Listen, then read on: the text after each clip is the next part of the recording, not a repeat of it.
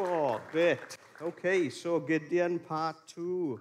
There are some things that, as humans, we can find difficult to say. Have you noticed that? I have found in my lifetime things which are difficult to say. 4 things in particular. 1, I was wrong. That's a hard thing to say, isn't it? 2, I am sorry. 3, I really need help. And 4, Worcestershire sauce. Have you tried saying Worcestershire sauce? It's very difficult. Speak to the person next to you and say Worcestershire sauce. I mean, if you're from Worcestershire, it's probably all right. There we go. How did that go? Russo, did your brother pass the Worcestershire sauce test? No? Oh, I didn't think he would. Right then. So, second part of Gideon. We're going to look at it. If just a very brief reminder, Julian opened the series up for us last week. We looked at how Israel had fallen into idolatry and had fallen away from God. And they found themselves at the hand of the Midianites, oppressed and crushed. And we see this happening sometimes in the Old Testament to Israel, where they fall away from God and find themselves under oppression. And there's a cry out to God, because they're now an oppressed people. And we hear that Gideon is the man, a young man, who is going to be called to lead the nation back into freedom and called by God a mighty warrior.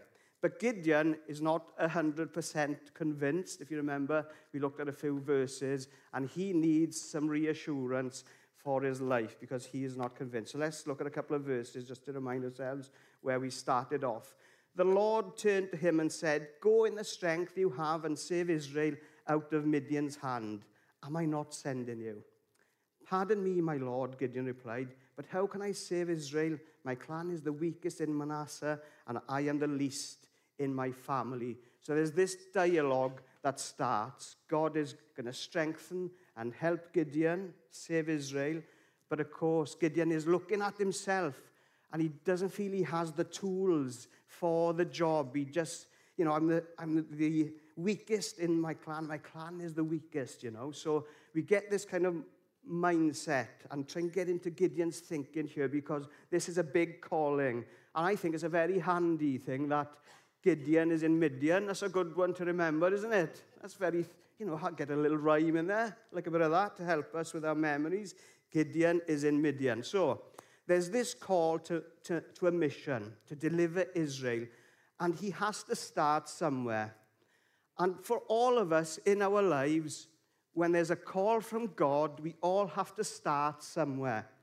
And here we read that Gideon is very likely to be a younger man, maybe a teenager, talk about being least in the tribe.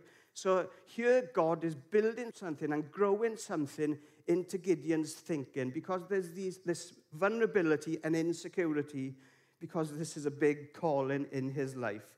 And this is a theme for every Christian today. When we start that journey of faith in God and we pray that he would help us in our lives, when we start out, sometimes there can be a little bit of insecurity and just wondering, what God is going to do in my life. But there is this call to grow and to mature and to develop. And from my own personal experience, I have spent my teenage years, I have spent my 20s, I have spent my 30s, and I'm about 4 weeks away from spending my 40s as well. So those decades have gone, and in that journey and in that time, it's been a lot of trust in God in pursuing him all the way. Because at the start, it's a start, but God wants us to go along that journey and get to the end of that calling as well. And in this journey, for all of us, there's an overall mission. When we read the New Testament, how Jesus encourages us to go and make disciples, to baptize people in the name of the Father, Son, and Holy Spirit. So there's this call to mission, to go out there, to be involved in our world, and to help others find faith and to see them grow. So there's an overall mission that we're called to. But also, in our lives, in our journeys, in the day-to-day, there are tasks. There are thousands of tasks and growth points along the way in our lives. And what we can be encouraged about is every growth part of our lives can be taken on board with Jesus holding our hand all the way in that God is with us. Sarah talked a little bit earlier about the peace of God in insecure times, and that is so true and so crucial for us. And the starting point for us is when we're in faith in Jesus, is recognize personal leadership. So Gideon is called to lead a nation in this testing time, but one of the biggest and most difficult challenges any of us can have in our lives is our personal leadership, how we live our own lives when God calls us, and what are the tasks and what are the challenges that come our way, and how are we going to face them. So continually submitting ourselves to the Lordship of Christ is so important. It is very, very critical that we do that even in the challenging times. So what I'm going to look at this morning is from the next few verses is like three kind of standouts for Gideon, all right? So the first one, is it really you, Lord? And that question often crops up, doesn't it? So let's look at the verses here. They'll come on the screen and I'll read through them for us. The Lord answered, I will be with you, and you will strike down all the Midianites, leaving none alive. And Gideon replied, if now I have found favor in your eyes, give me a sign that it is really you talking to me. Please do not go away until I come back and bring my offering and set it before you. And the Lord said, I will wait until you return. So Gideon is charged with leading Israel to free them from the Midianite stranglehold. And there's this promise here, the promise that God will be with him. And when God promises something, that is a solid thing to rely on and to know for our lives. And God is fully involved in the situation. He is not backing off. We recognize here, I will wait for your return when he goes to do his offering, okay, Gideon's offering. And God the Father is fully involved. He is with him every step of the way. For anyone here who has experienced parenthood, I have experienced parenthood. My children are now fully grown adults, all right? But I can remember going back, and maybe some of you may kind of recall this kind of thing. One great game to play with your kids is hide and seek. Hide and seek, what a great game to play with your kids. They love it, okay? You were spending focused time with them, and you got all the drama and the theatre of playing hide and seek. And they go off and hide, and, oh, it's all right, Dad will count, I'm going to count up to, and I count up to 20. And they go off and hide, and 1, 2, 3, so they can hear you counting, and they're all excitement there, they're looking for a place to hide. And then they found a hiding place, and I'm coming, ready or not. Anyone play this game? Give us a show of hands if you played this game. Of course, loads of us have played this game. So they go and they hide. And then you make the drama, don't you? And it's all quiet, but you can hear them getting all excited, and they're rustling around. And you go in each room. Oh, no, they're not in the microwave. They wouldn't be in the microwave. It'd be too warm in there. Oh, they're not in the washing machine. It'd be silly to go in the washing machine, wouldn't it? Because, that's not very good. So not there. Oh, no, they're not in the toilet. That's good, because they've got their wellies on. And you can hear them giggling and laughing and hiding. And then you go in the room, and the curtains are quivering, and their feet are standing out from underneath. Oh, they're not in... Well, where could they be? I just don't know. I think I'm going to have to give up. And then they'll jump out and surprise you. That's the textbook game, isn't it? But then, after half an hour of playing hide and seek, you've had your turn, and the football's on TV, it is, right then, go and hide. Daddy will count up to 100 this time. Ready? 1, 2, 3, 4, 5. And the numbers go quieter, so they don't know what number you're on. And they're going to hide. And then, I'm coming, ready or not. You stamp your feet on the floor, and then you watch TV for a good 5, 6, 7 minutes with peace. And then you go and look for them. That's what you do, isn't it? But that is the fatherhood hack of cheating. All right? What you'll be pleased to know is God is not like that. That was a long story to illustrate something, wasn't it? So, how does, God respond when, we need to go and do something? And here, Gideon goes and he wants to do the offering because he recognizes God is speaking to him. And he says here, if I have found favor, give me a sign. And we've all been there, haven't we? Sometimes when God is calling us to do something, we challenge or ask the question, God, is this really you speaking? And we kind of ask God and test God in a way. And God sometimes says, well, where are you going now? That is a common theme I find in my life, that God, what are you doing? What are you up to? Where are you heading? Where is that decision taking you? How much of a life break do you need now, kind of thing? How much of a, faith break do you need now? So sometimes we can get into those seasons, can't we, where we really kind of head off tracks from God. But here Gideon, he was seeing the importance of honoring God, and he goes and makes this offering, okay? And what is interesting, it says in the scriptures here that I will wait until you return. And you sense this patience of God, this understanding of Gideon's situation, and that God would wait for Gideon to do what he needed to do at that time. And Gideon was not getting distracted. He was working through his calling, and he goes and prepares this offering. And for any of us, our beginnings, we've got to accept who we are as people right at the outset, right at the start. We understand that Jesus loves us, that he forgives us, we turn for our sins, that, he is continually, daily forgiving us. And as people, we look to develop. And there are many in the Bible where big mistakes are made, but people still go on and fulfill the call of God in their lives. So here Gideon is a young farmer, but he's set to deliver Israel from Midian. We remember Jacob, a deceiver in a way, but he was called to father the Israelite nation. If you remember, he had this thing where he kind of superseded his brother's call. And then Joseph, the slave dreamer, called to save his family, to become prime minister in Egypt, and to save thousands of people during difficult times. Moses, the murderer who ended up leading Israel out of Egyptian bondage, the mistakes made in his life, yet there was a lifetime to live, and he was much older when he was called to do what God had called him to do.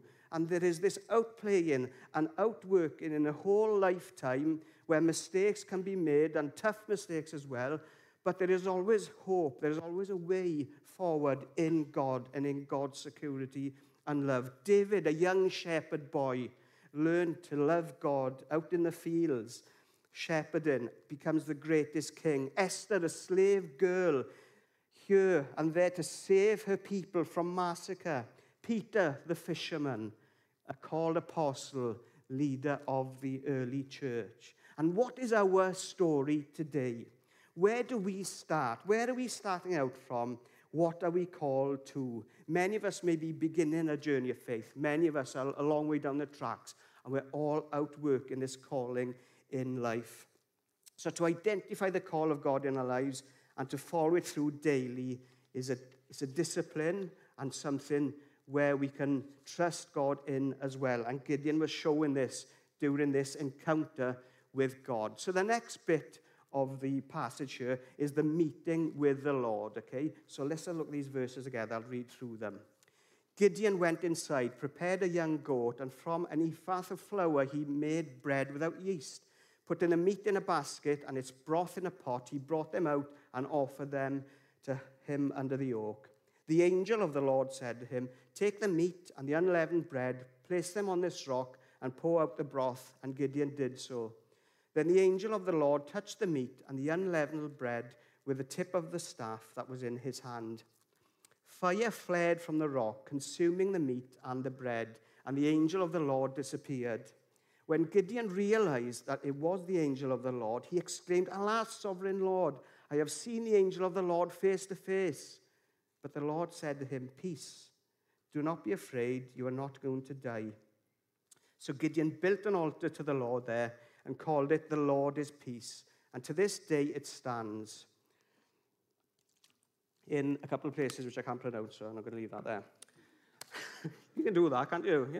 Sometimes you've got to, have a little sidetrack. So Gideon goes and prepares his offering. And it would have taken a bit of time, but the Lord is waiting for him. He goes to prepare the bread and the meat, and I suppose you have to catch the young goat as well. If we were, went to go out and catch a goat, where would you start? Anyway, I'm sure he was used to it. So it would have taken all a bit of time. The process would have taken a bit of time. And he made the bread without yeast, so that was a bit of a time saver, I guess. But the angel of the Lord instructs him. And there's a miraculous sign that takes place, and the offering is burnt up. And then the angel of the Lord disappears. Well, it's commonly understood that the appearance of the angel of the Lord in the Old Testament is pre-incarnate Jesus. Pre-incarnate Jesus. And there are instances in the Old Testament, if ever you wanted to do a concise study of angel of the Lord in the Old Testament, you will see some instances.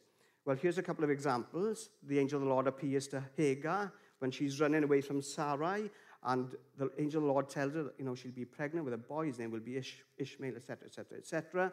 And she says and identifies the angel of the Lord as the God who sees. So Caesar is God, the God who sees our situation. He sees what's going on in our lives. He sees these things.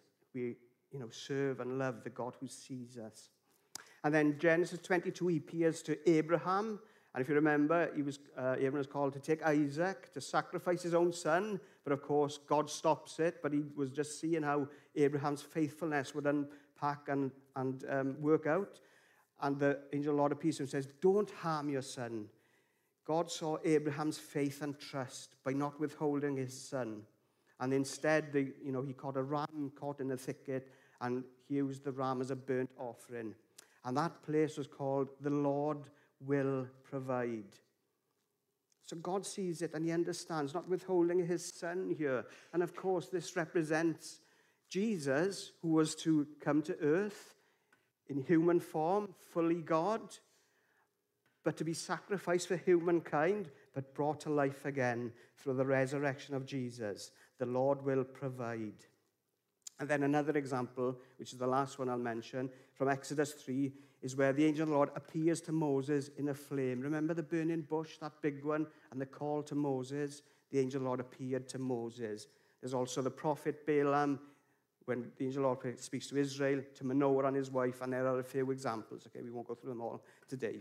So for Gideon, he realizes that this is the angel of the Lord speaking, and he's seen him now face to face, and he becomes fearful because in Israel, people believe that you could not see God face to face and live. But of course, this is the angel of the Lord, okay? And we read these verses back from Exodus 33, where we get this understanding of why Israel felt like that, okay? And these are the verses that Moses said, okay? So then Moses said, now show me your glory, Lord. And the Lord said, I will cause all my goodness to pass in front of you, and I will proclaim my name, the Lord, in your presence. And I will have mercy on whom I will have mercy. And I will have compassion on whom I will have compassion. But he said, you cannot see my face, for no one may see me and live. And then the Lord said, there is a place near me where you may stand on a rock. When my glory passes by, I will put you in a cleft in the rock and cover you with my hand until I have passed by. So this is Israel's understanding of not being able to see God face to face, but knowing his glory. And I love those verses where God says, I will have mercy on whom I will have mercy, and I will have compassion on whom I will have compassion. Two critical things for us as God's people to recognize in our lives. Those are big things, especially when we're hurting, especially when things are difficult, is to have mercy and to have compassion. And these are godly things. So Gideon has seen the angel of the Lord, and the Lord says to him, be at peace, you will not die. And Gideon builds an altar there, which represents the Lord is peace. So there's two things here. The angel of the Lord waits, and he has patience as Gideon goes to do his thing. And the angel of the Lord provides this miracle. And he does not come to strike fear into Gideon, but to bring trust and to bring peace. And here we can recognize the heart of Gideon as he's before God. And he recognizes the Lord is peace. And that is something special. Like today, in all days, as we face the many things going on in our globe, is to know the Lord is peace. And the Lord wants peace. And as people, that is our heart as well, is we want peace. So Gideon became fearful, and the Lord says, be at peace. But we too can experience fear, to experience worry, to fear anxious thoughts. We can be robbed of peace. And Gideon, if you can imagine, he would be possibly overwhelmed. I think I would be, going to have to, go and deliver Israel from this time and situation. And possibly overwhelmed and thought he'd die in the situation. And for us, we can be overwhelmed and fearful of the future. But what do we do in those instances? Well, we remind ourselves of the peace of God, who God is. God is love, the call that he's given each of us for our lives. And sometimes it's good to pray, I find. It's good to pray. Now, I don't know if you ever experienced this, but do you ever have like a bad day and you don't know why that has happened? Like the physical things, like hungry or tired. I know that if those things have happened, I know that can possibly put me in like a not fun mood, because like 99% of them are very fun, Anyway, so I was having one of these days where it was like, I don't know, probably 8 o'clock in the morning, and for some reason, I felt heavy, I felt burdened. I knew I was tired, and I knew that I hadn't had breakfast yet, and that's fine, I get that. But I just thought, right, I just need to do something, need to stop here. And what I did, I put my log burner on. I'm very fortunate to have a log burner in my house. That's not me, by the way. I haven't got my Christmas socks on yet. So I'm sitting down in front of the log burner, got it all lit, nice and warm, just sat down on a little stool I got right in front of the fire, closed my eyes, put my hands out, tried not to burn because it was warm, but I could feel the heat soaking into my face, into my body, and I just started speaking to God. I said, Lord, I know there's things going on at the moment, and I just went through them one by one, just thanking God for his faithfulness, thanking God for his peace, thanking God that in the big picture, he is one of faithfulness and goodness and mercy. And you just start to offload these things. And I went through all the things which were cropping up, which on my mind, I didn't realize that was on my mind, and I give that to God. And I didn't realize that the stress one of my family members was under was playing on my mind as well. And I was praying to God about that. And then there was a couple of tasks that I needed to do in the coming days, and because they weren't done yet, I was feeling a bit like uptight and stressed about that, and I started talking to God about that. And as I was going, I didn't realize there was like 4, 5, 6, 7 things which were like in there, messing with my thinking. Now, I don't know if you get days like that. I hope I'm not just the only one, and there are many friends amongst us who get days and times like that. But boy, I must say that literally after praying and spending that downtime and stopping from the routine, that God was really at work and doing something within, in the depths of your being, in the depths of my being. So it's good to stop, to cast off the burdens, to hand over to God, to wait until we find peace and trust for the future.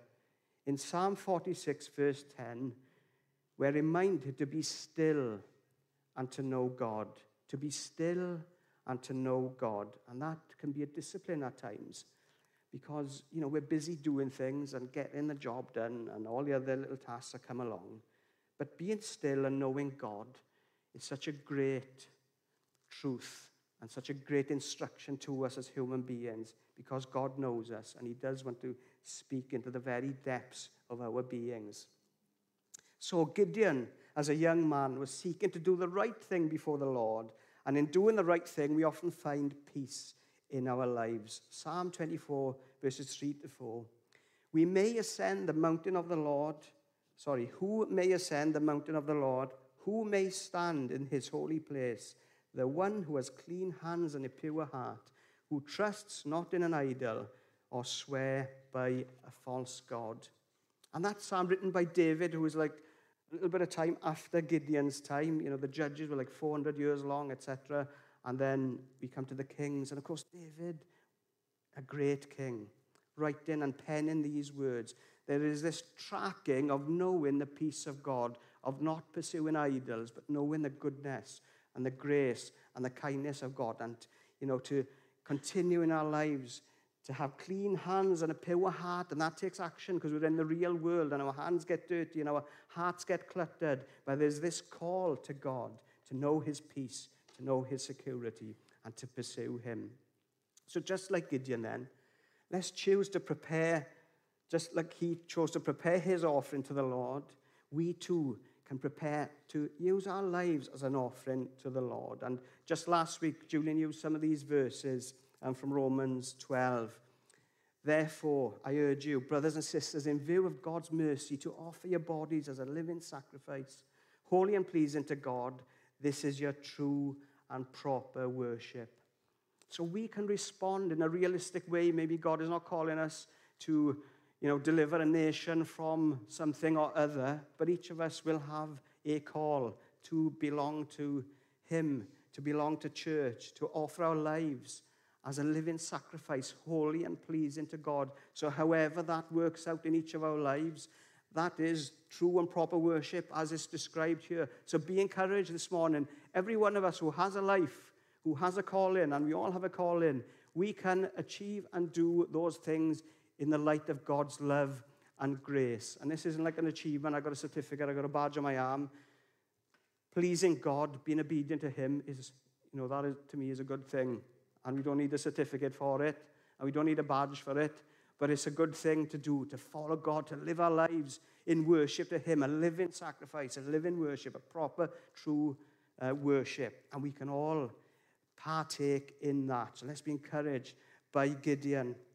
Okay, so the next bit, just moving on, and this is the last point, and I shall read the verses for us. You ready for it? I got a bit of a dry throat, so I'm just... quick drink.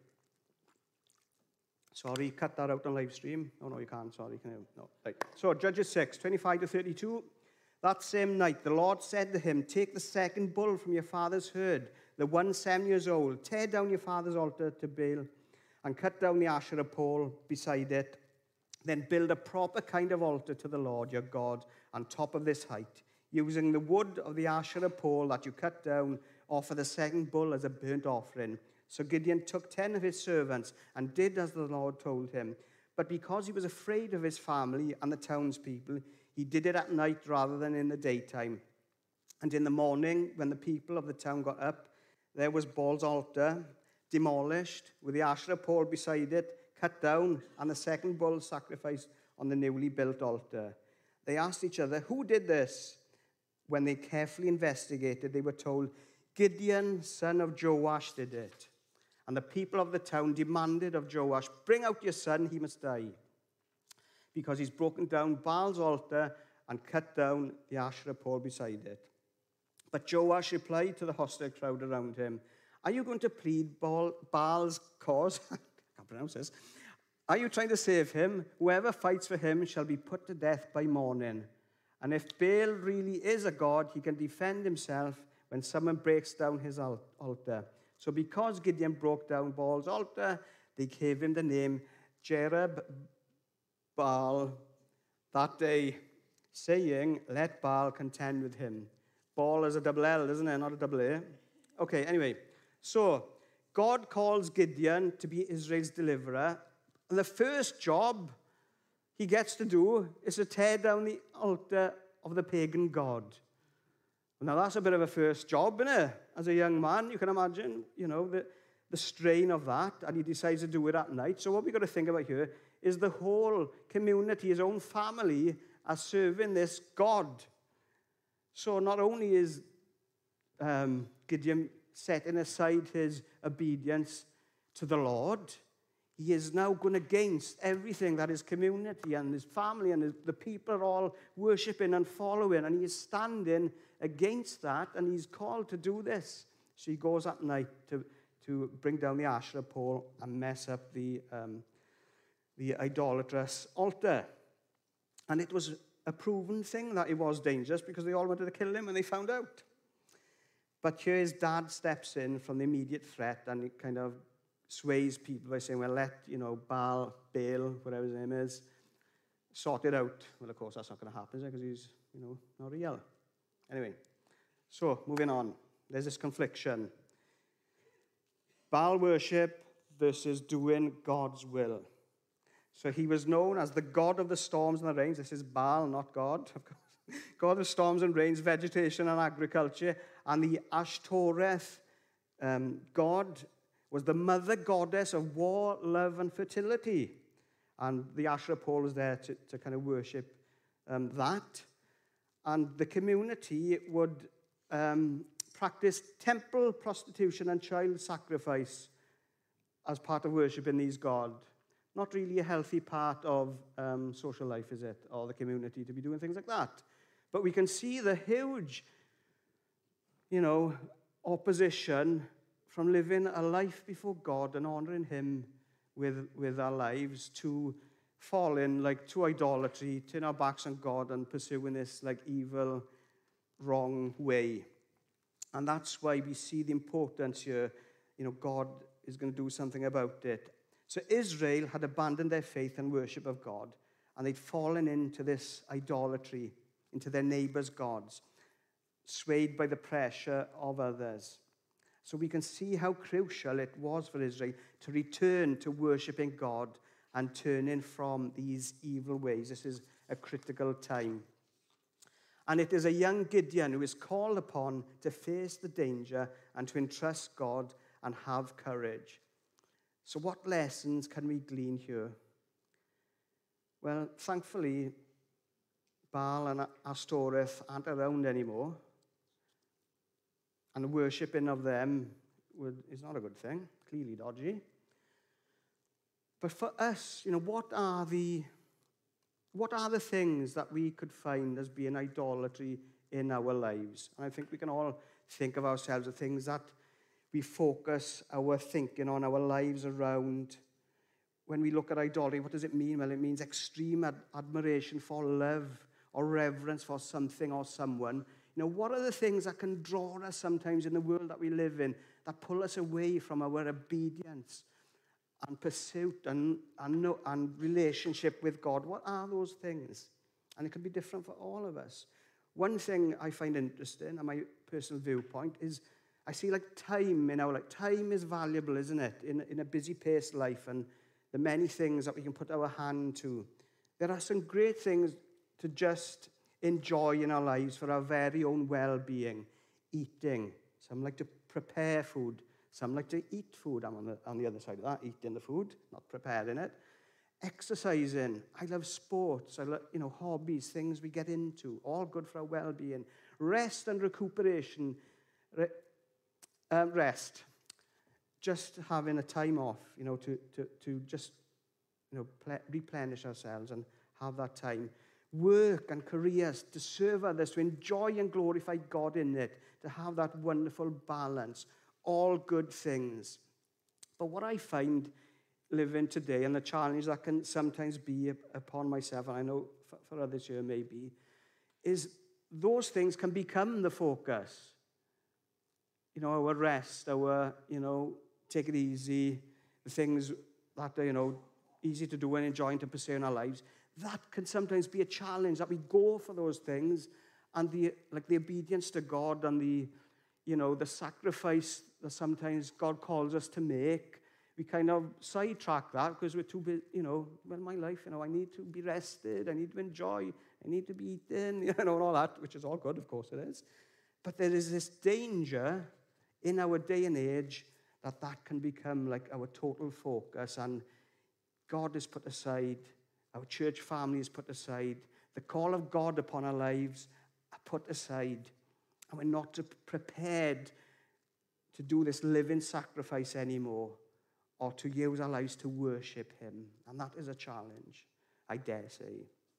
So Gideon made a stand against what the crowd were doing, and it was not popular, and it was not pretty. In fact, it was very dangerous for him. So what, in closing, are the lessons from Gideon? Well, first of all, obedience and faithfulness. As we're obedient and faithful to God, we're trusted and entrusted with more responsibility in our lives, and that's a good thing. That our God-given abilities can be expanded and used. Be reassured this morning that each of us have God-given abilities, and they can be used to serve God and to bless him and those around us. And God uses us despite our limitations and failures. Anyone feel they've got limitations here? Anyone feel they've failed in certain things?